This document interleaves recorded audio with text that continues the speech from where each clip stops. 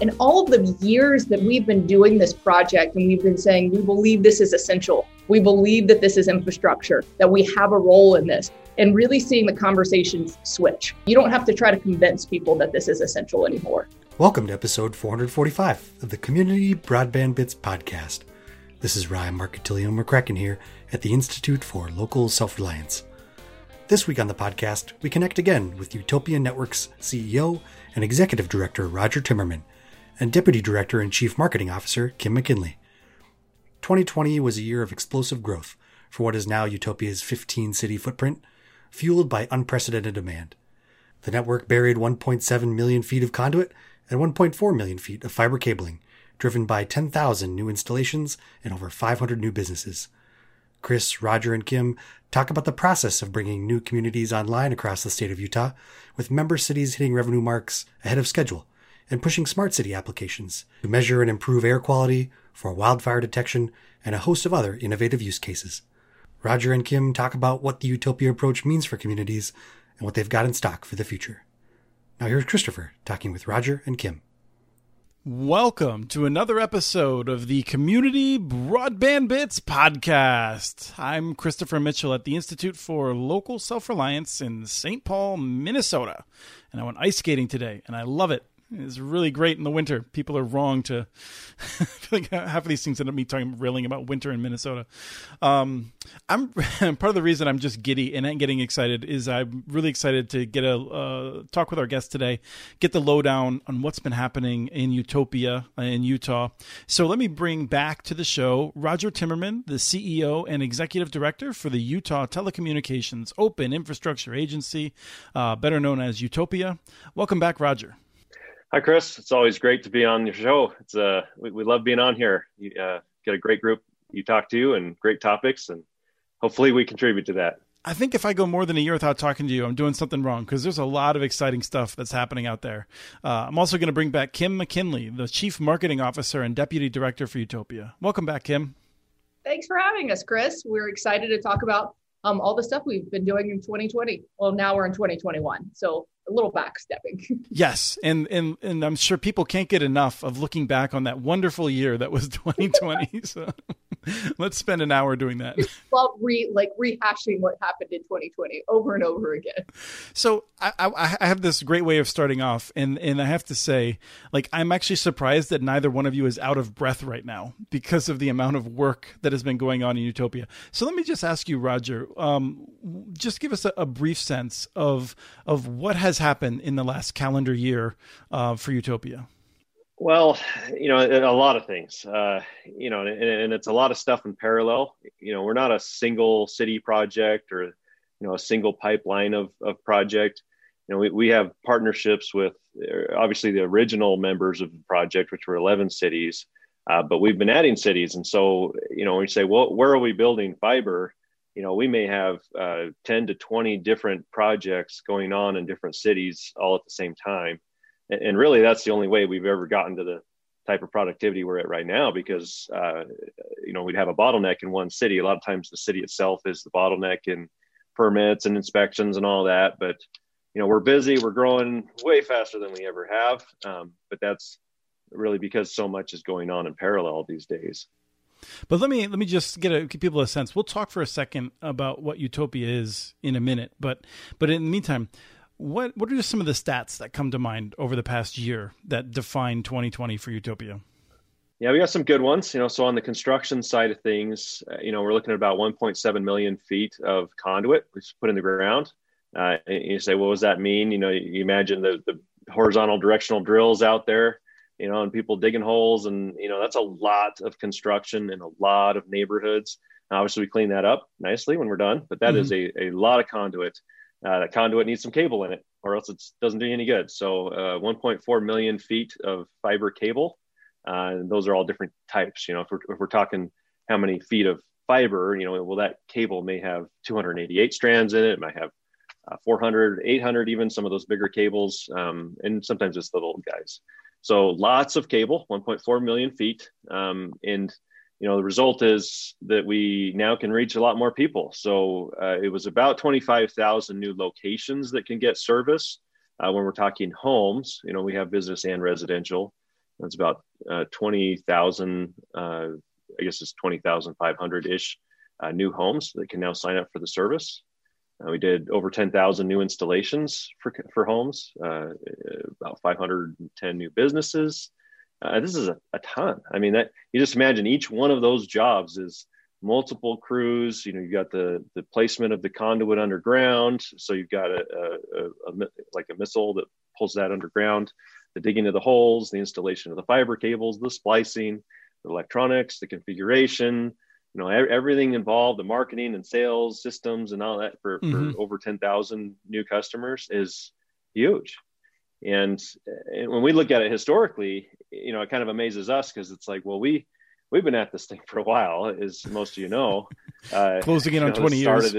It was created in 2002, but we really financed and started moving in 2004. And all the way from 2004 to 2019, we got about 100,000 addresses covered where they could sign up for services. And to put another 25,000 of that just in this last year, 25% growth from all previous years was huge. And we're not slowing down. No, one of the things I would note is that you also put a big check mark next to several of your communities, and you don't have to worry about the mayor calling you to say, when are you going to finish this up? So you have several communities where you're now 100%.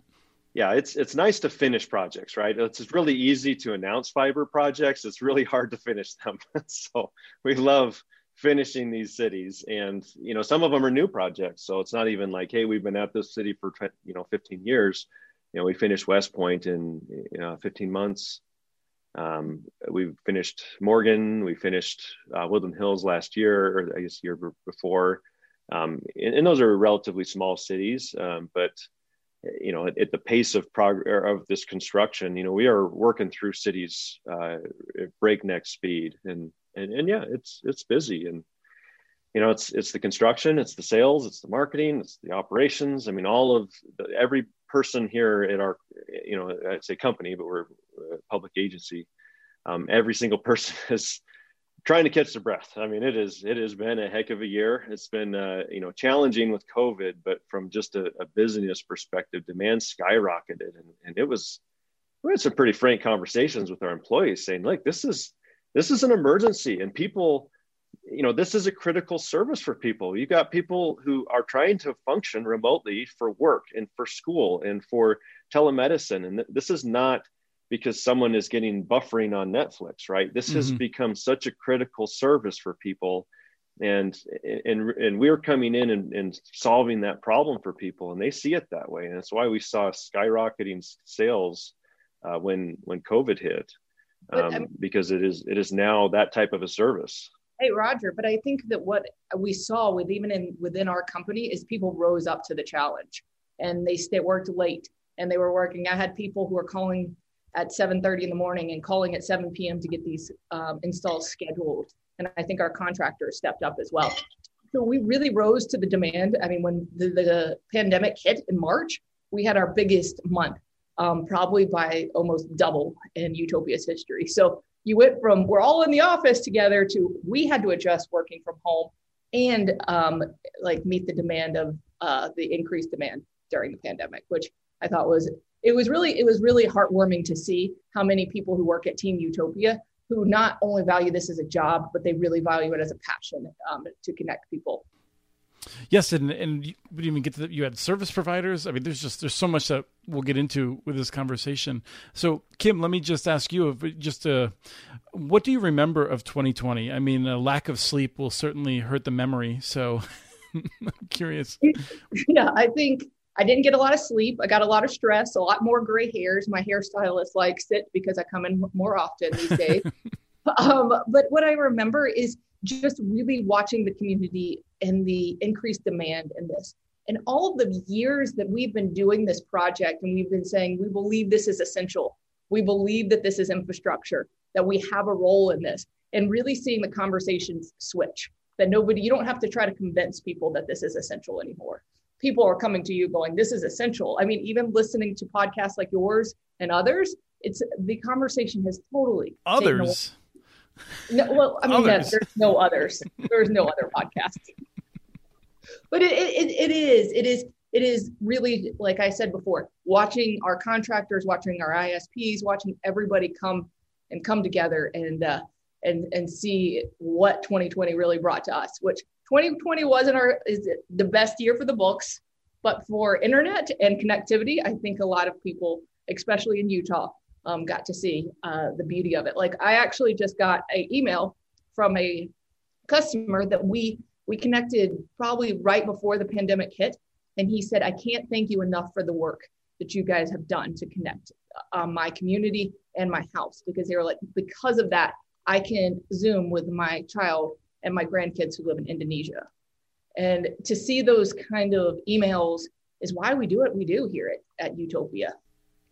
Now, when you were on a year ago, we were talking about Idaho Falls, and they hit a really exciting milestone of 1,000. It was your first project working, launching with such a great integration outside of the state of Utah. How has that been?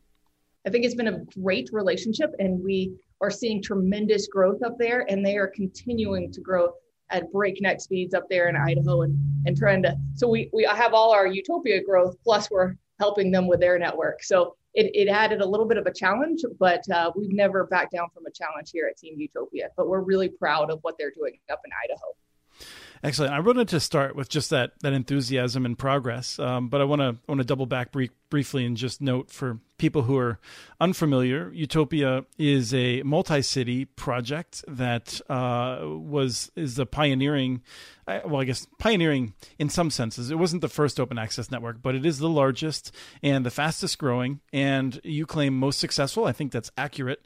Open access project in the nation, which means that you operate infrastructure and you have multiple ISPs that are competing across it. It's certainly long been the most competitive space in the entire country, where you have so many different choices of service. Roger, that was the quick version. Did I leave anything out that you think is important to a definition of what Utopia is? We do also financing, right? So when we do these city partnerships, instead of just the city doing a bond and taking on those obligations, it's a little different because this phase 2 entity is the Utah Infrastructure Agency, and it finances these things. So it takes on the debt, it builds a network, it pays for it over time with customer connections. And from a city perspective, really, there's just a partnership contract, but there's no issuance of public debt from their perspective. We do it under the UIA organization.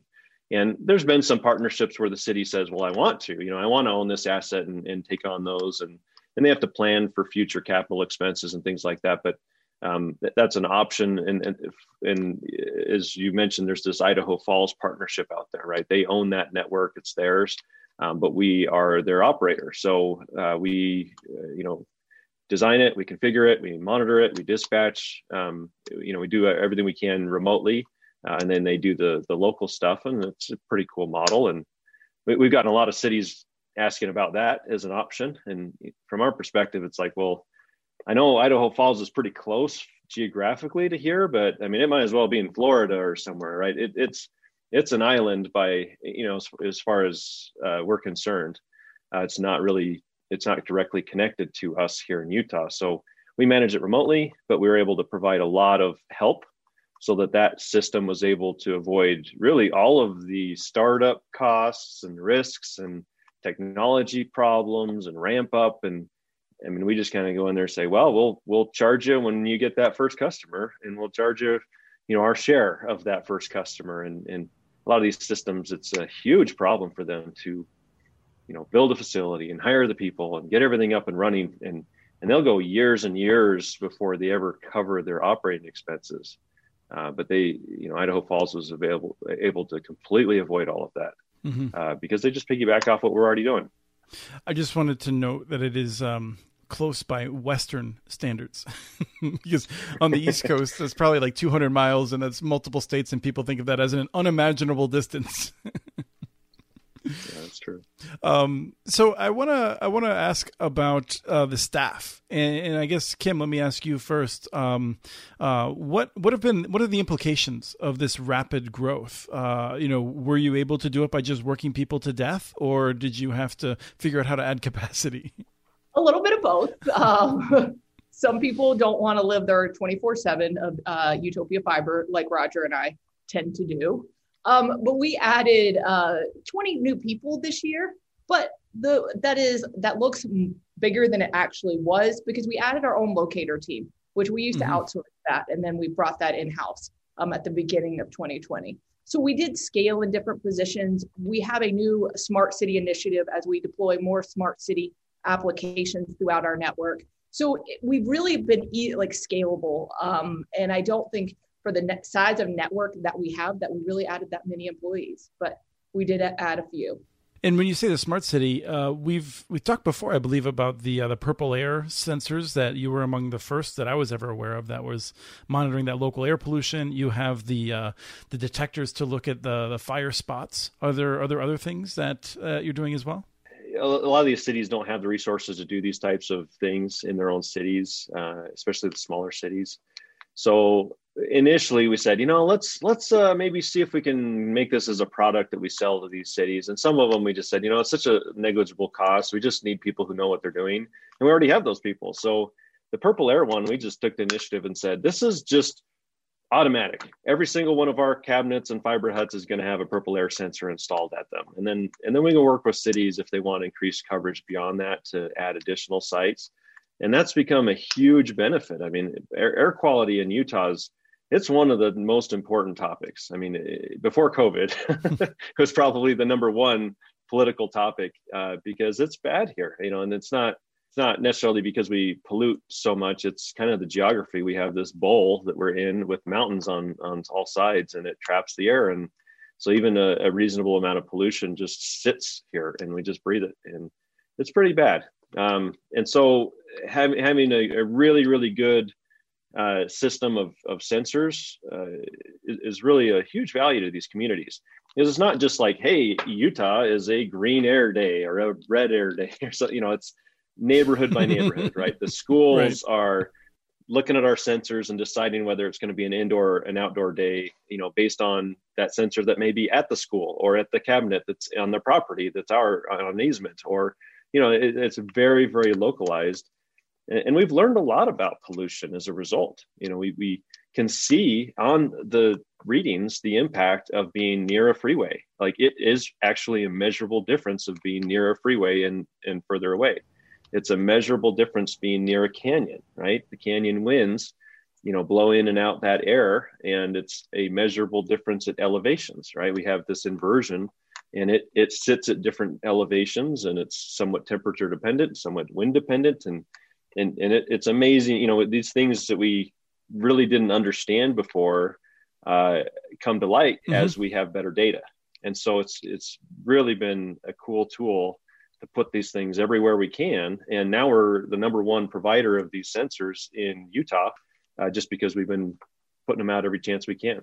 I think that air quality is fascinating. I mean, we could do an entire show on. I probably should. I mean, the implications for education are staggering. The way it affects particularly developing brains, incredibly important. But let me just rush you along to any other smart city topics to make sure we have time to cover them all.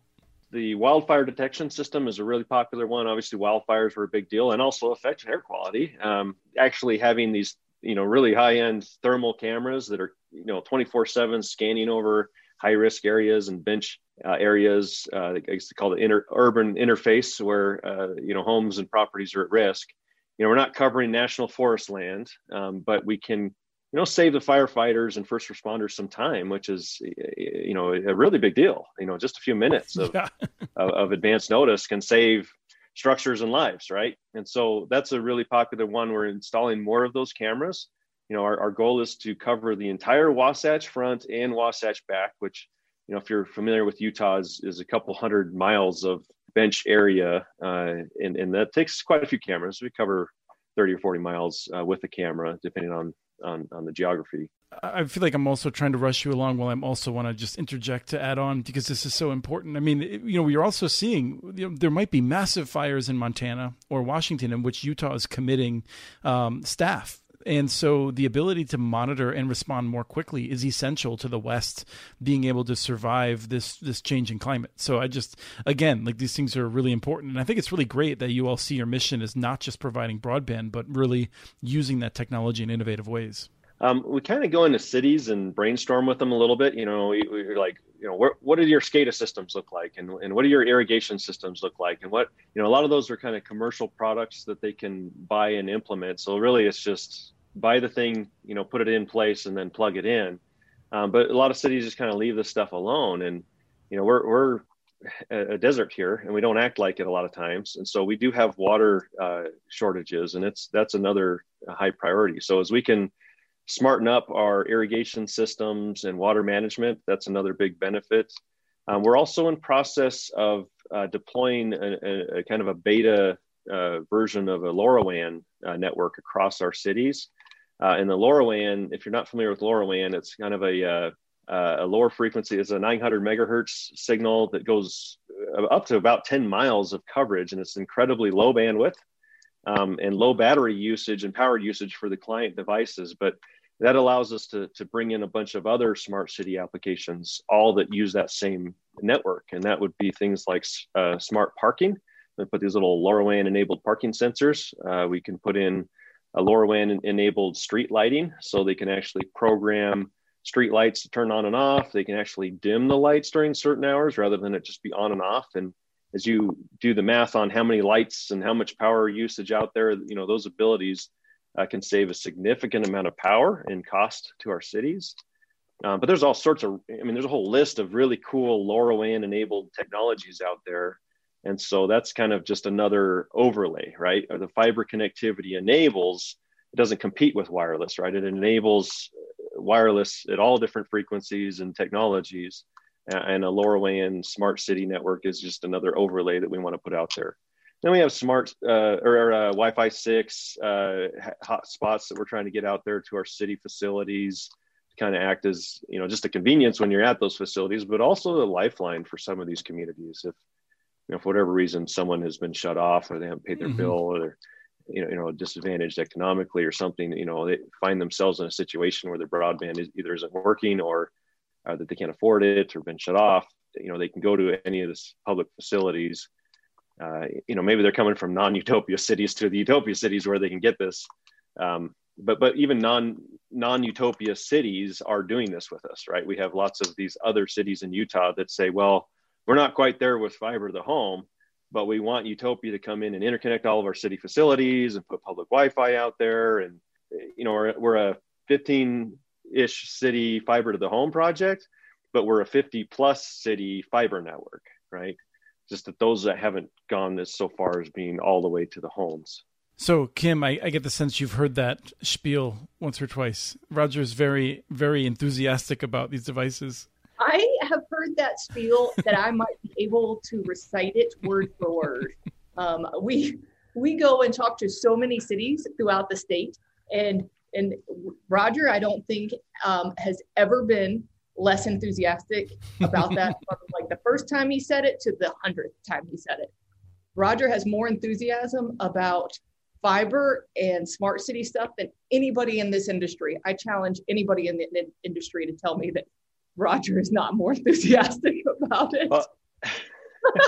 Well, this is the fun stuff, right? If you're just looking at a cable in the ground, it's not doing anything. It's what you do with the fiber connectivity. So, in the past we say, well, it's super fast internet, which is cool. But when it's super fast internet plus this whole myriad of smart city applications and cool new developing technologies and wireless and everything else that's out there that all comes back to this fiber backbone, that gets really exciting. And Kim's totally sick of me going into all of that, but that's just what we do. You think that's exciting, but for some people, what's exciting is financial targets. And that's what I want to really talk about, which I think is just exciting to note. In part, I'm so tired. We're seeing another wave of attacks across the country against municipal networks. I was just going back and forth with this guy in Canada who's using these garbage studies. And so I wanted to, when I saw this in some of your materials about 2020, I thought it was well worth making sure we hit on it. So Morgan City hit its revenue mark ahead of schedule by 1 year. Payson City, 11 months ahead of schedule. West Point City is very close to hitting its revenue mark, which would put it ahead of schedule. And then Layton City also a year ahead of its schedule. So I mean, I think this year of lots of new people signing up has really helped to reinvigorate the business plans. Absolutely. Yeah, and the cities see success, nearby, they say, well, we want to do that too. And so every one of these examples where we hit those targets really gives comfort to other cities. And we model these things out kind of at a break-even scenario where they may have, as much as 4 or 5 years to actually get to a target take rate.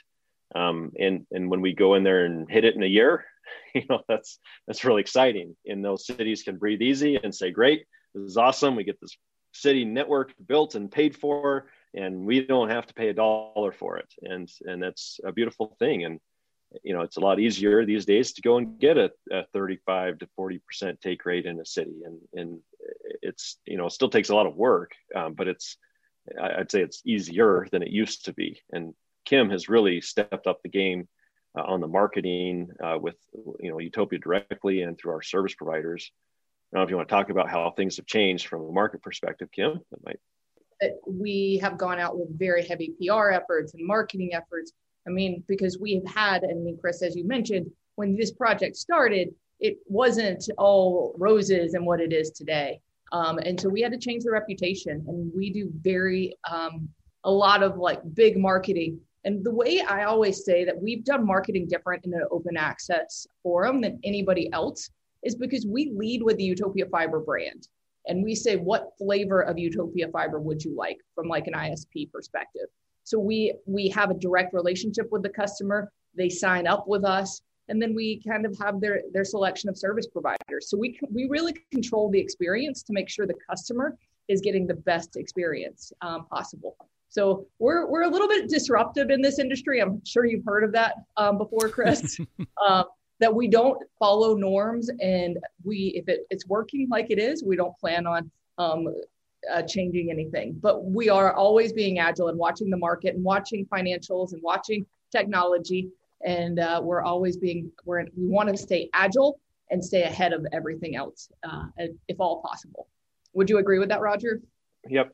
And just, as an example on one of those projects with the financial target, when we did this thing for Morgan, we said, hey, we're going to build this thing, and we need to go get something like a 33 to 35% take rate. And we're at 53% right now. And, we're still ahead of when that obligation would start. And we're like, we got all this buffer. We still got all sorts of buffer in time. And yet we cleared way past that. And that it's still growing. We don't seem to ever hit a ceiling of take rate in these cities. They're all going up. That's one of the things that I wanted to bring up, because I feel like the two of you are really good people to talk about this with for a second. I was reading a report from Wall Street Analyst was talking about fiber to the home projects from the big carriers. And it just took for granted that the take rate hits 40% and then it levels off and you're stuck there. And I was just thinking, that's not what I see in the municipal market. I see, in some cases, yeah, you're like, oh, we're stuck at now 2% yearly growth, but over 5 years, you're getting 10%, more of the market. And that's what I'm hearing from you too. I mean, 53% over what time frame? That's remarkable if it's less than 8 years. We launched Morgan in the January of 2020 was our first customer. So we are at 50% within 1 year. 53%. Yeah, that's just, I feel like 5 years ago, I would not have predicted this. 5 years ago, I would have predicted that. So if we're sitting there in 2015 in an in-person conference where we used to see each other, then I would have said in 2021, it will be harder to go from 0 to 53% in a short period of time. But it seems like when you're offering advanced infrastructure that people are noticing is my only takeaway on it, I guess. I think they're noticing it, but I think that people are sick of the incumbents. I think that you have to value your customer. People will give me credit all the day and say, well, look at what you've done for this network. Well, no, it's about going back to the basics of respecting your customer, appreciating their money, giving them the best service. It's not rocket science. It's just going back to the basics of how people want to be treated. Yeah, and we say, hey, it's so much easier and there's so much demand. I mean, that's part of it, but I mean, I would caution any project out there, like, make a real effort and a budget for your marketing efforts in this, right? It's not just if you build it, they will come mentality. You've got to be aggressive with that because people won't even know about you, right? It doesn't matter how much they hate their broadband provider if they don't know who you are. And, any municipal network or public effort out there is an unknown entity.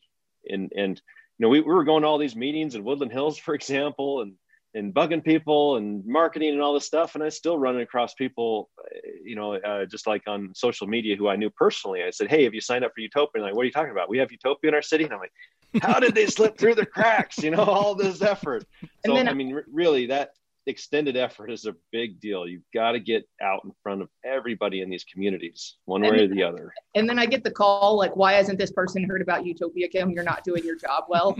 But I think it's a multifaceted approach. It's not that you're going to get it from digital ads. It's not you're going to get it from social or a referral or grassroots. It's all of them. And I think that goes into some of the stats we saw in 2020, which we almost had 500 new 5-star reviews on Google. You can't just depend on one aspect. I hear at broadband conferences, yet again, Chris, when we used to go to those, that people would say, well, we put it in the city newsletter. And I'm thinking, city newsletter, that's not marketing. You have to compete where others are competing. And so we do things on Pandora, we do things on YouTube, we do things on Hulu. We're competing in a broader sense, and you have to get creative. I've been to more city parks in my life in the past 5 years than I ever did in the 35 prior to that. But you have to be aggressive and stay hungry to continue to get these customers as well. So I would agree with Roger. Yeah, and we don't take an approach of if most of the people out there are happy with this, then we're doing well. I mean, I think that's the approach of a lot of the incumbents. We go in there and every single complaint, it could be a comment on a newspaper article. It could be a social media post. It could be, anything we can find a post or a comment that's negative. It's how do we solve that? Can we get a hold of this person and solve these problems? Because, if you can take someone who had a bad experience or doesn't like you and convert them into a supporter and a happy customer, that results in more customers, right? They have friends and neighborhoods and more now than ever in our history, people are connected online, right? They jump on Facebook. Hey, I'm paying too much for my cable and I hate them and they jack my price up again. What can I do? What are other options? And we just see them get flooded with comments that are pro UTOPIA, and we love it. And then every once in a while, somebody says, they stepped on a flower in my front yard or something. We're like, okay, we need to get someone out there to plant a new flower. Right? Yeah. Pay a lot of attention to that stuff. So when we look at Google and I say, why did we get a 3-star review? And my team is already, we're already calling them, Kim. We're already looking into it.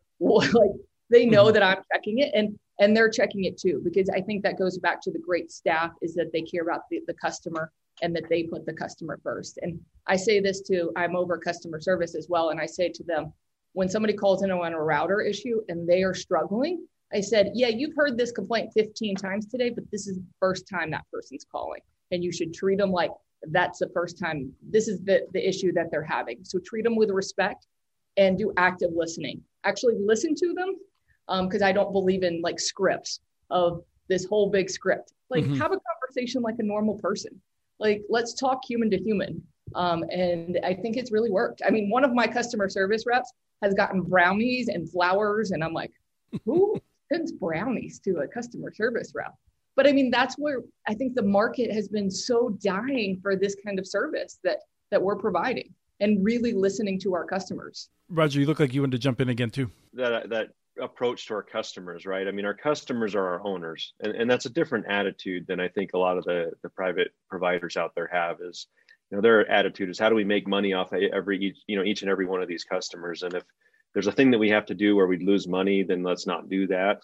And yet we make it up in numbers, right? If we have more customers and more satisfied people, we may lose money here and there solving some of these problems, but they are the owners of our entity, our agency. We are a public entity, and we treat them that way. And so, I think municipalities are in a great position to jump into this space because they have that. Well, I would say many have that attitude. Right. Some people may say, "Oh, my city is awful to deal with," right? But not all cities are that way. I think many cities strive to serve their community and are responsive and see it as a service more than just a job and a way to pay the bills. And so we treat it that way, and that's a big difference. I think our customers appreciate that relationship, whether or not they understand it. And I think we would all agree that cities would be well suited to examine their options and deal with any deficiencies along the way before they consider going into this business, because this is one that's hard, and you got to do your homework before you enter it. I want to highlight one other thing, which is, as Kim, you noted, and I really didn't want to harp on this because every other time we've talked to you, I feel like we have talked about the history of the attacks that Utopia has suffered and the financial challenges in the early years. But it is truly remarkable that for the majority of Utopia's history now, a strong majority of it, you have not used any taxpayer dollars, although that is what you are consistently attacked for. And I would like to note that I actually do not think it is the end of the world to build public infrastructure with taxpayer dollars. But I do respect those who, if it is intended to not use taxpayer dollars, and ideally it shouldn't. But since 2009, you have not used taxpayer dollars. You've used private financing to build the network. So just, Roger, do you want to just quickly give us a quick rundown on how things have gone for the past 11 years? Yeah, so you're right. We get attacked all the time over that initial history. And I make the argument with cities all the time. I say, even if these projects cost you the entire 100% of the cost of the project of building, your community is still way better off, right?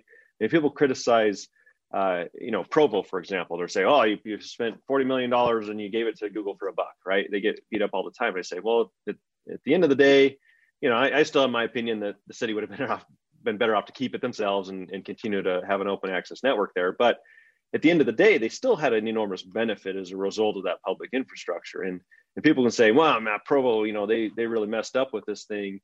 But at the end of the day, I have really cruddy broadband at my house, and I would consider living in Provo because they do have good broadband. You say, well, isn't that a benefit? It's a net positive for the community, even if the entire full cost of these projects falls on the backs of the city or the taxpayers, right? Now, if part of that can be paid with voluntary subscription fees and use of the system, then fantastic. You're even better off. And if 100% of it can be paid for by voluntary subscriptions, then you've really knocked it out of the park, right? So I go back and look at that first phase of Utopia and say, well, yes, some of the cost of this infrastructure had to be paid for by those cities. But those cities benefited from better service, and they were still better off than they were without the very worst of Utopia. Since that time, to your point, the majority of the time of Utopia, it's all been fully paid for by the subscription fees from voluntary subscriptions, right? And that's been enormously successful. So it's like, if we ignore that first phase of the project, we're 10 for 10, right? This is perfect. It's no cost to taxpayers, whole thing's paying for itself. Most successful fiber project we could point to. But we do have that history, that we're still trying to overcome. And we're making really good financial progress while we're doing all of this. Obviously, as we grow and add customers, it puts us in a stronger position to pay more and more of previous debts and obligations. And we are actually making good progress there. But as far as like when we're going to be able to take the phase 2 and pay all of the phase 1 costs, it's still going to be a while. Sure. At the same time, it is worth noting. I mean, I feel like in my rudimentary knowledge of this business, going from 25,000 subs to 35,000 and pressing rapidly beyond that, you're really hitting that. A lot of that's gravy at this point. Like you're no longer struggling to afford to have the right number of workers to answer the phones and things like that. Like you're really in a strong position for growth at that point, is my impression. Yeah, I mean, from a money perspective, our revenue month over month growth is about $50,000 to $60,000 a month. I mean, every month that is the growth, right? And we used to celebrate record months of 10,000 a month, which was great that we were even growing at all, right? And Obviously that type of growth of $50,000 to $60,000 a month over month adds up over time, right? That puts us in a, $700,000 to $800,000 a month better position after just a year over year. And so that obviously becomes funds that we use to pay off bonds. We can grow our operations a little bit conservatively. I'm a tightwad.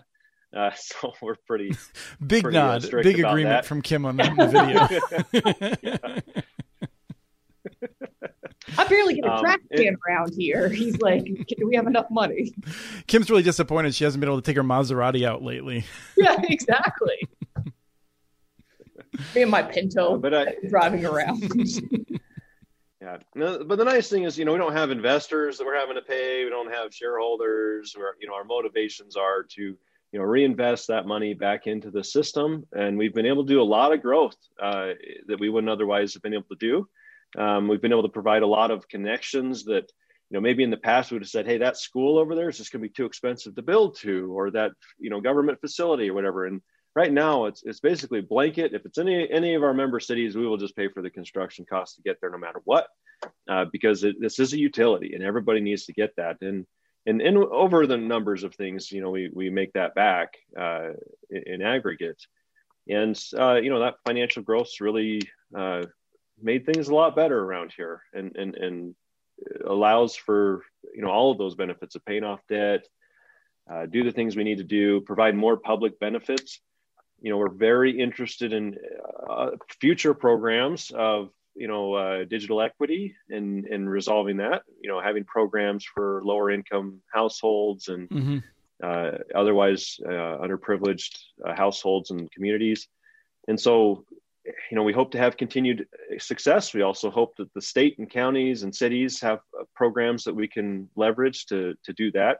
And we do a really good job of not cherry picking neighborhoods, right? So the service availability is not a digital equity problem in our cities, right? Anywhere in any of these cities can get 10 gig if they want, or a gig or 250.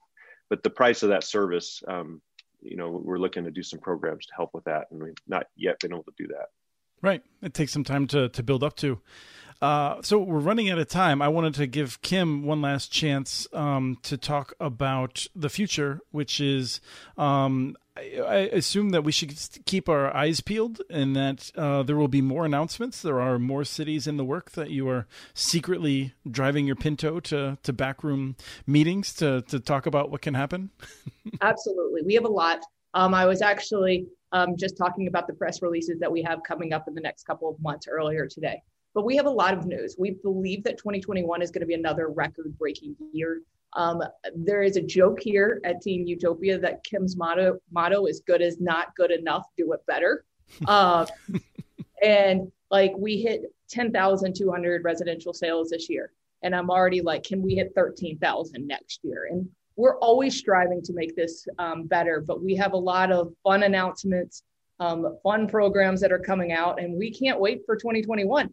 I thought that after 2020, I might get some sleep, but after talking to Roger, it doesn't look like that's going to happen. So we're just going to keep on trucking. And we really want to see this industry not just change in Utah, but see this initiative grow throughout the country and see more open access networks flourish. You're starting to see seeds of it throughout the country, but we're sitting here and watching. And if anybody ever needs any assistance or feedback, we're willing to talk to anybody because we understand the pitfalls of what these networks can have. Because I always like to say, if a network has made a wrong decision, we've probably done it first, and we might have even done it twice. So we have a lot of good advice to give to any communities out there. But we're excited. Good team here, and we're just working away. Excellent. Roger, last comment? Yeah, I would just put an invitation out there. If you're a community considering this, do it. Like, seriously, get involved and get your elected officials involved. Feel free to reach out to us. We can help. We're not a company. We're not selling you anything, right? We're a public entity, but we want to help and see other communities be successful. And there is no better time. The demand has skyrocketed. People are working and educating remotely, and interest rates are incredibly low. And so as we go out for tax exempt bonds, it's amazing what the cost of money is and how that works for funding these municipal fiber projects. So please feel free to reach out. Don't sit on this thing. I mean, people need this type of connectivity now, or they're at an enormous disadvantage. We need this in our communities. So again, please reach out and get involved and make it happen in your communities. And reach out to me because Roger's out skiing or doing whatever. Yeah, Roger's going to talk about smart apps and smart city stuff the whole time. There will be a sales pitch for smart city apps. Hey, there's a place for all that. I really want to thank both of you for your time, and I think it's just terrific. These infrastructure projects are really challenging, and it's unfair, the kind of arrows that you all have endured. But I'm excited at what you've done for the communities out there and the inspiration you are for others as we move forward. I'm very excited to see what happens for the rest of this year. So good luck. Thanks so much, Chris. Thank you. Always a pleasure, Chris. That was Christopher talking with Roger Timmerman and Kim McKinley. We have transcripts for this and other podcasts available at muninetworks.org/broadbandbits. Email us at podcast@muninetworks.org with your ideas for the show. Follow Chris on Twitter. His handle is @CommunityNets. Follow muninetworks.org stories on Twitter. The handle is @muninetworks. Subscribe to this and other podcasts from ILSR, including Building Local Power, Local Energy Rules, and the Composting for Community podcast. You can access them anywhere you get your podcasts. You can catch the latest important research from all of our initiatives if you subscribe to our monthly newsletter at ilsr.org. While you're there, please take a moment to donate. Your support in any amount keeps us going. Thank you to Arnie Huseby for the song Warm Duck Shuffle, licensed through Creative Commons. This was episode 445 of the Community Broadband Bits podcast. Thanks for listening.